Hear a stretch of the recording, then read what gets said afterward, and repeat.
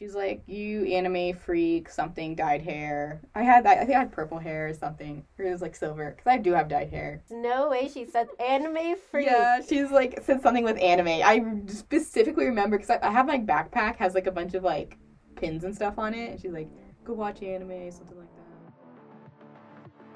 Hey gamers, are you ready to have some fun? Welcome to the Pony Pod's newest podcast series, Change the Game. I'm your host, Saki Teng. We'll cover all things esports and gaming related, from business to education to the ladders of competitive gameplay and more. We're all here to do just one thing, and that one thing is to change the game. Change the Game is a podcast that highlights those in the esports and gaming industry who are ultimately evolving the world of esports as we know it. It's not just one person expanding the universe of it all, but it's the power and talent of everyone combined to create a whole new world. Speaking of a whole new world, you'll be hearing some new and familiar names in this podcast series. For this series, we have an SMU alumni who works in cosplay and gaming. Hi, my name is Anna Iorio. I graduated spring 22 from SMU, operations research major, and I currently work full-time in the industry, remotely, and yeah, here to talk about cosplay today. Now, I know you do a lot of cosplay and you create a lot of them. You play a lot of games as well. Can you speak a little bit about your cosplay? I see it all over Twitter all the time, and I see you posting about it, and I thought it was really interesting. Yeah, so I started cosplaying back in 2017, in like January 2017. Like I remember like when Overwatch came out, I really liked the characters from that game, but I was like, there's no way I can make this cosplay yet. And then my friends and I were playing Rainbow Six Siege, and we were looking at the characters, and I was like, oh, like her outfit's just like a button-up shirt, and then there's like, pants, and it seems makeable. And I was like, oh, I could probably make that. And I feel like that's how most people get started, is they see a character they like, and then they're like, hey, I want to make this, I can make this. And it like worked about as good as you expected like your first costume to be. I think I made it out of like hot glue and the foam, you can like, the kids craft foam you can get at Hobby Lobby, because it's like all I like knew. And I like bought the cheapest fabric from Joann's or whatever. But it was fun. I went to like a convention, like it turned out okay. It's just like, whenever you're making something, like you're first starting out, you can make something that looks like the character, but to make something that you can throw in the washing machine and wear multiple times is a lot more intensive than people realize. So a lot of my earlier costumes, like I just don't have anymore. I had to throw them out, which is sad, but it's nice to have a hobby that I can do that's something besides like sitting in front of a screen.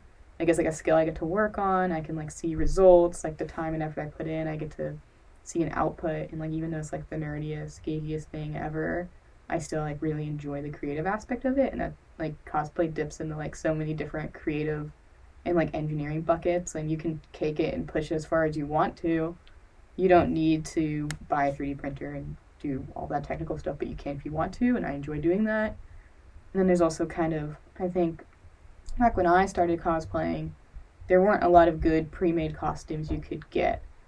The ones online kind of looked like Spirit Halloween costumes, and they didn't have a lot of characters. And that's kind of like what forced me to make them in the first place, because like the quality's not great.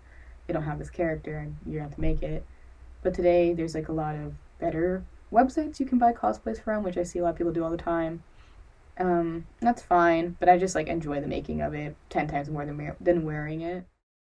So you mentioned gaming just a little bit when we were talking earlier. Tell me a little bit about Overwatch, because I know that's a game you play, and how you got into it. I remember my family got a Wii console in 2006. I forget like when it came out exactly, but I played Wii Sports, and then I got Super Mario Galaxy for Christmas. I played that, and I was just like super into my Wii. I don't know. I played like a lot of random Wii games, like when you see like the movie come out with like the game tie-in. Like my parents would like get me that for Christmas, and I'd play it.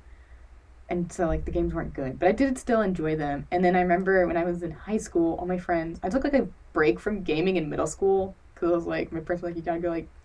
Do, like, cheerleading and do girly stuff. And I was like, okay, whatever. And then, like, high school, Destiny came out.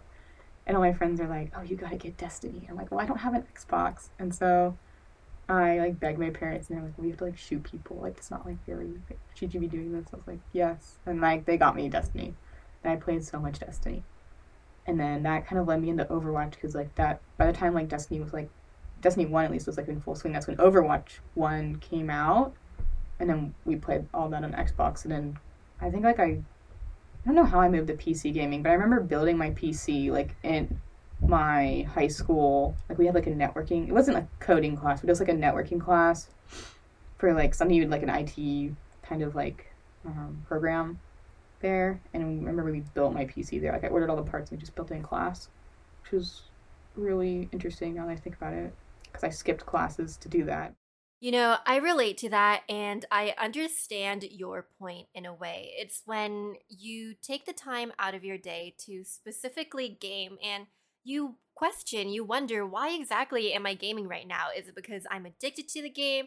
Is it because the game is fun? Am I picking something up from the game? Or do I want to go into esports or something of that nature? And I know that right now you are doing cosplay for gaming and anime, and I know that cosplay people tend to cosplay a lot of anime, but you, on the other hand, have decided to do it with games like Overwatch and Apex Legends.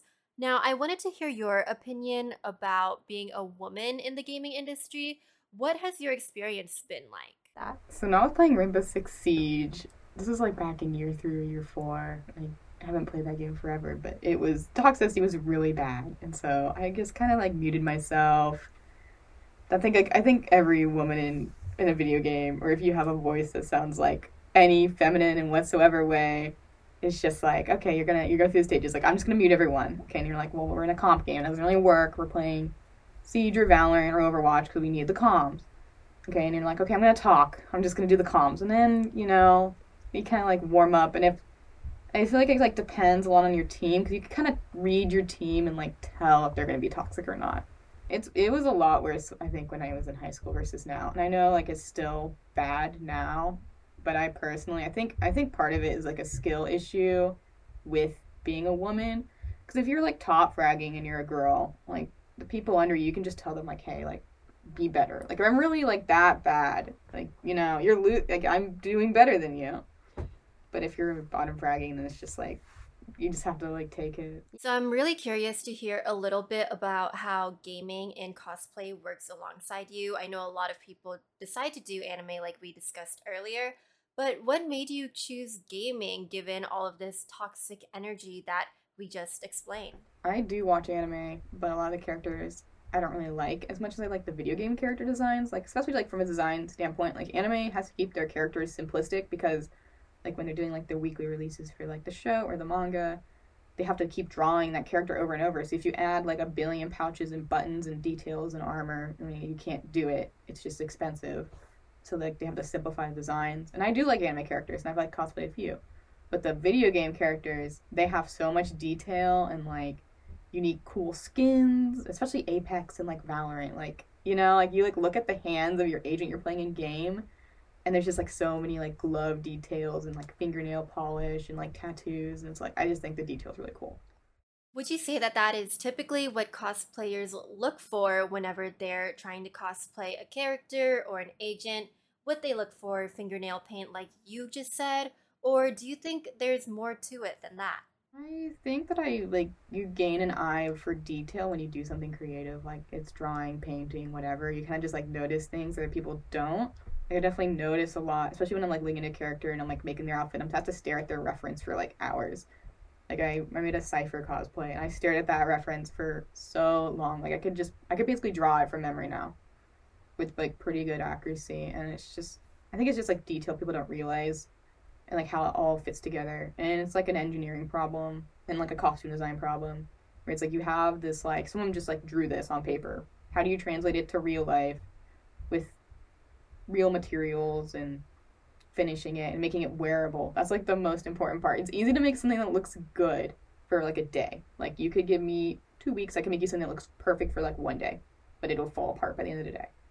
So making something that like lasts and you can wear and like be comfortable and not want to like die when you're at a convention is like really really hard. it's a lot harder than people realize, I think. Anna says that if you're able to put a cosplay into a washing machine and take it out without it being ruined, then you did cosplay as you should. But for Anna, I questioned whether she does cosplay for confidence. I haven't like worn a costume in years. I haven't like COVID kind of just like threw a wrench. It threw a wrench in like every cosplayer's like convention schedule and whatever. I just like haven't gotten back into it. And because like after COVID, I really took a step back and I was like, I want to like level up my skills. But I do like the way I look in like certain costumes, especially because I usually cosplay. I like cosplay like men and women. I don't really care about like the gender. I usually just like do the character I like. I like the makeup and the wigs. And I think like when you put, because I wear glasses normally. And when I wear like contacts and like do my eye makeup, you can't even tell it's me. Anna shares her story about how she one time did a cosplay on Widowmaker. Widowmaker is a blue character, and that meant that Anna had to paint her whole entire body blue. I asked Anna what the process was like to unsmurf herself. It's like, I just get in the shower and it washes off. It's like water-based, so. Okay. And then like you can like get these, it's like you like, know like dance tights. You can sew them into gloves so you don't have to paint your arms. That's what I usually do. Interesting. So who was your biggest inspiration when it came down to cosplay? So, back when I first started cosplaying, I guess my parents were like, I guess I'm glad Anna has a new hobby. I don't think they understood it either. And like my grandma, I remember like I strategically like planned out how I was going to learn how to like sew and do all this stuff. So I was like, I'm going to my grandma's house for Thanksgiving. I'm going to have her teach me how to sew there. And then I'll give me like enough baseline info and I can kind of just like YouTube it and Google it up and learn everything else if I get stuck. And so my parents like realized I was like, they're like, why does she want to learn how to sew? And they saw me make a costume and they're like, okay, now it makes sense. They kind of, I don't know if they didn't really care. They're kind of indifferent. We had a spare bedroom. And so I kind of just like threw my sewing machine in there and it would be like a craft room and it would get so messy because it was like probably double the size of this room. When I stopped by Anna's apartment to see her cosplay live and in action, she brought me into a room, and that one room happened to be her office times bedroom. And it's a craft room, and it has my gamer PC in it. It's just like the room where everything happens. And I have a folding table I'll pull out into the kitchen if I need to do something where I need to like keep the door open so I can like kind of like vent out. I usually like something I'll do like resin and stuff with a lot of chemicals or sanding, and I don't want to do it in my bedroom where I sleep. Especially since I have a cat now, I need to like put the cat away when I'm doing anything like hazardous. Or else she'll, like, step in it. So basically, you're living in a woman cave. What? It's like the gamer cosplay cave. I, like, went to Ikea and it got all these shelves and all these bins. And they're, like, the bins where they're, like, 12 feet. Or not 12 feet. 12 inches by 12 inches. So you can just, like, throw whatever in them and shove them away and, like, don't worry about it. Like, everything looks organized when you put it all away. But you look it up, like, open up the bins and it's like, what's in this bin? Now you got me really curious. You're saying that you can just put your hand into a bin and you never know what you're going to pull out from it. How much, Anna, have you spent on cosplay? Oh my gosh, don't ask me this question. I refuse to, like, one time I added it up. No, not like everything, like an entire costume of, like, because I messed up a lot, and sometimes I'll mess up on nice fabric and have to reorder it. Chamber, I did do, like, the math for Chamber. Not including, like, me buying, like, equipment, just, like, fabric and like basically the raw materials. It's around $500. $500. That is 5 100s and an incredibly large amount of cash for Anna. But Anna is able to maneuver around that by making almost a $1,000 profit through her commissioning. While Anna was the SMU Esports president, she faced an experience during her interview process. You anime freak, something, dyed hair. I think I had purple hair or something. Or it was like silver, because I do have dyed hair. And like I'm lucky that I work in a corporate job where I can have my weird hair. Wait, somebody said that to you? She had her boyfriend there, and he was like he was like doing the look, you know, where like he's like, please, can we leave? Like, you're doubling down and you're wrong. But like if I see someone that's doing something wrong, and I'll just call it out. I don't like care about confrontation. It's just like people cut in line. I'll be like, why are you cutting in line? Supermarket, airport, doesn't matter. So you stand up for yourself. Was this something you built from playing games, or where did it come from? Yeah, like playing games, and then kind of just personality. I don't know. I mean, I'm still really close to him. I don't know if I'm talking like he's dead, but I'm still really close to my dad. and he's very like assertive. And so like I grew up playing golf with him. Like I played golf in high school, and I still like kind of try and keep it up. But it's just like I spent so much time with him, and he kind of just rubbed off. It's just like, you don't let people treat you like garbage. You just stand up for yourself. Good. Never let anybody walk over you, especially, in a game where you're bottom fragging. Okay, no, that was a joke. But tell me a little bit about how you think you're changing the game. I want to say like one of my bigger goals is I don't. It takes a lot of effort to make like tutorial content, but I'm hoping that I can show people either through like my work or like even if they want to like stalk my Instagram account and see my earlier stuff. Like I don't delete anything on there, and I keep all my like stories of like when I took like snapshots from like 7 years ago. They're all on there. I want to show people that like it's not just like, oh, you're talented, you go to school, you learn. You can just like do it in your free time. You can go like everything I've learned from 3D modeling has been on YouTube. Everything I've learned from patterning, YouTube, sewing, like my grandma taught me the basics, but everything like complex or I need a certain seam, just go on YouTube. Like there's so much resources you can use for free, and there's like a lot of cosplayers have been publishing books about like their techniques, and like I'm definitely not there yet.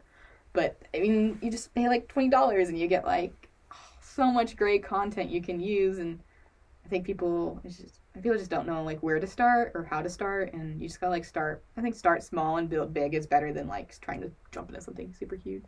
Right. I mean, you always have to start somewhere. I found you from your social media, actually. I'm a big gamer myself, and I saw that you did a cypher cosplay in which we were talking about earlier. So it was just great to hear about that. Now, I'm wondering if you know anybody around the SMU campus who also does cosplay, because as far as I know, you're one of the ones that stand out, and I feel like you've kind of molded that community a little bit here. I think there's some people that do cosplay here, but I don't know anyone that's just like does it to like the extent that I do. And I'm not saying that to try and brag. It's just like I don't know anyone that just like wakes up and they just like are like, okay, time to go work on my thing for an hour today. Because I do try and do it every day. I try and do something for cosplay every day because I know if I don't make time every day, it's never gonna happen. That's kind of like weird to think about, but especially since like graduating school, it's just like I need to set time aside for this thing I like to do. Yeah, you're right. Always make time for yourself and what you truly love doing. Thank you so much, Anna, once again for stopping by in this podcast for Change the Game. You're our second person in this episode. Do you have any last few words? You can find me on Twitter. It's at AEICOS _, and my Instagram is just at AEICOS. It's like ACOS. It's like my initials and then plus cause. Well, that's everything that we have for you gamers. Thanks for listening to this episode of Change the Game. Stay tuned for the following episodes and keep your eyes out for some names you may know. Follow us on Instagram at SMU Daily Campus and Twitter and Facebook at The Daily Campus. Until next time, pony up.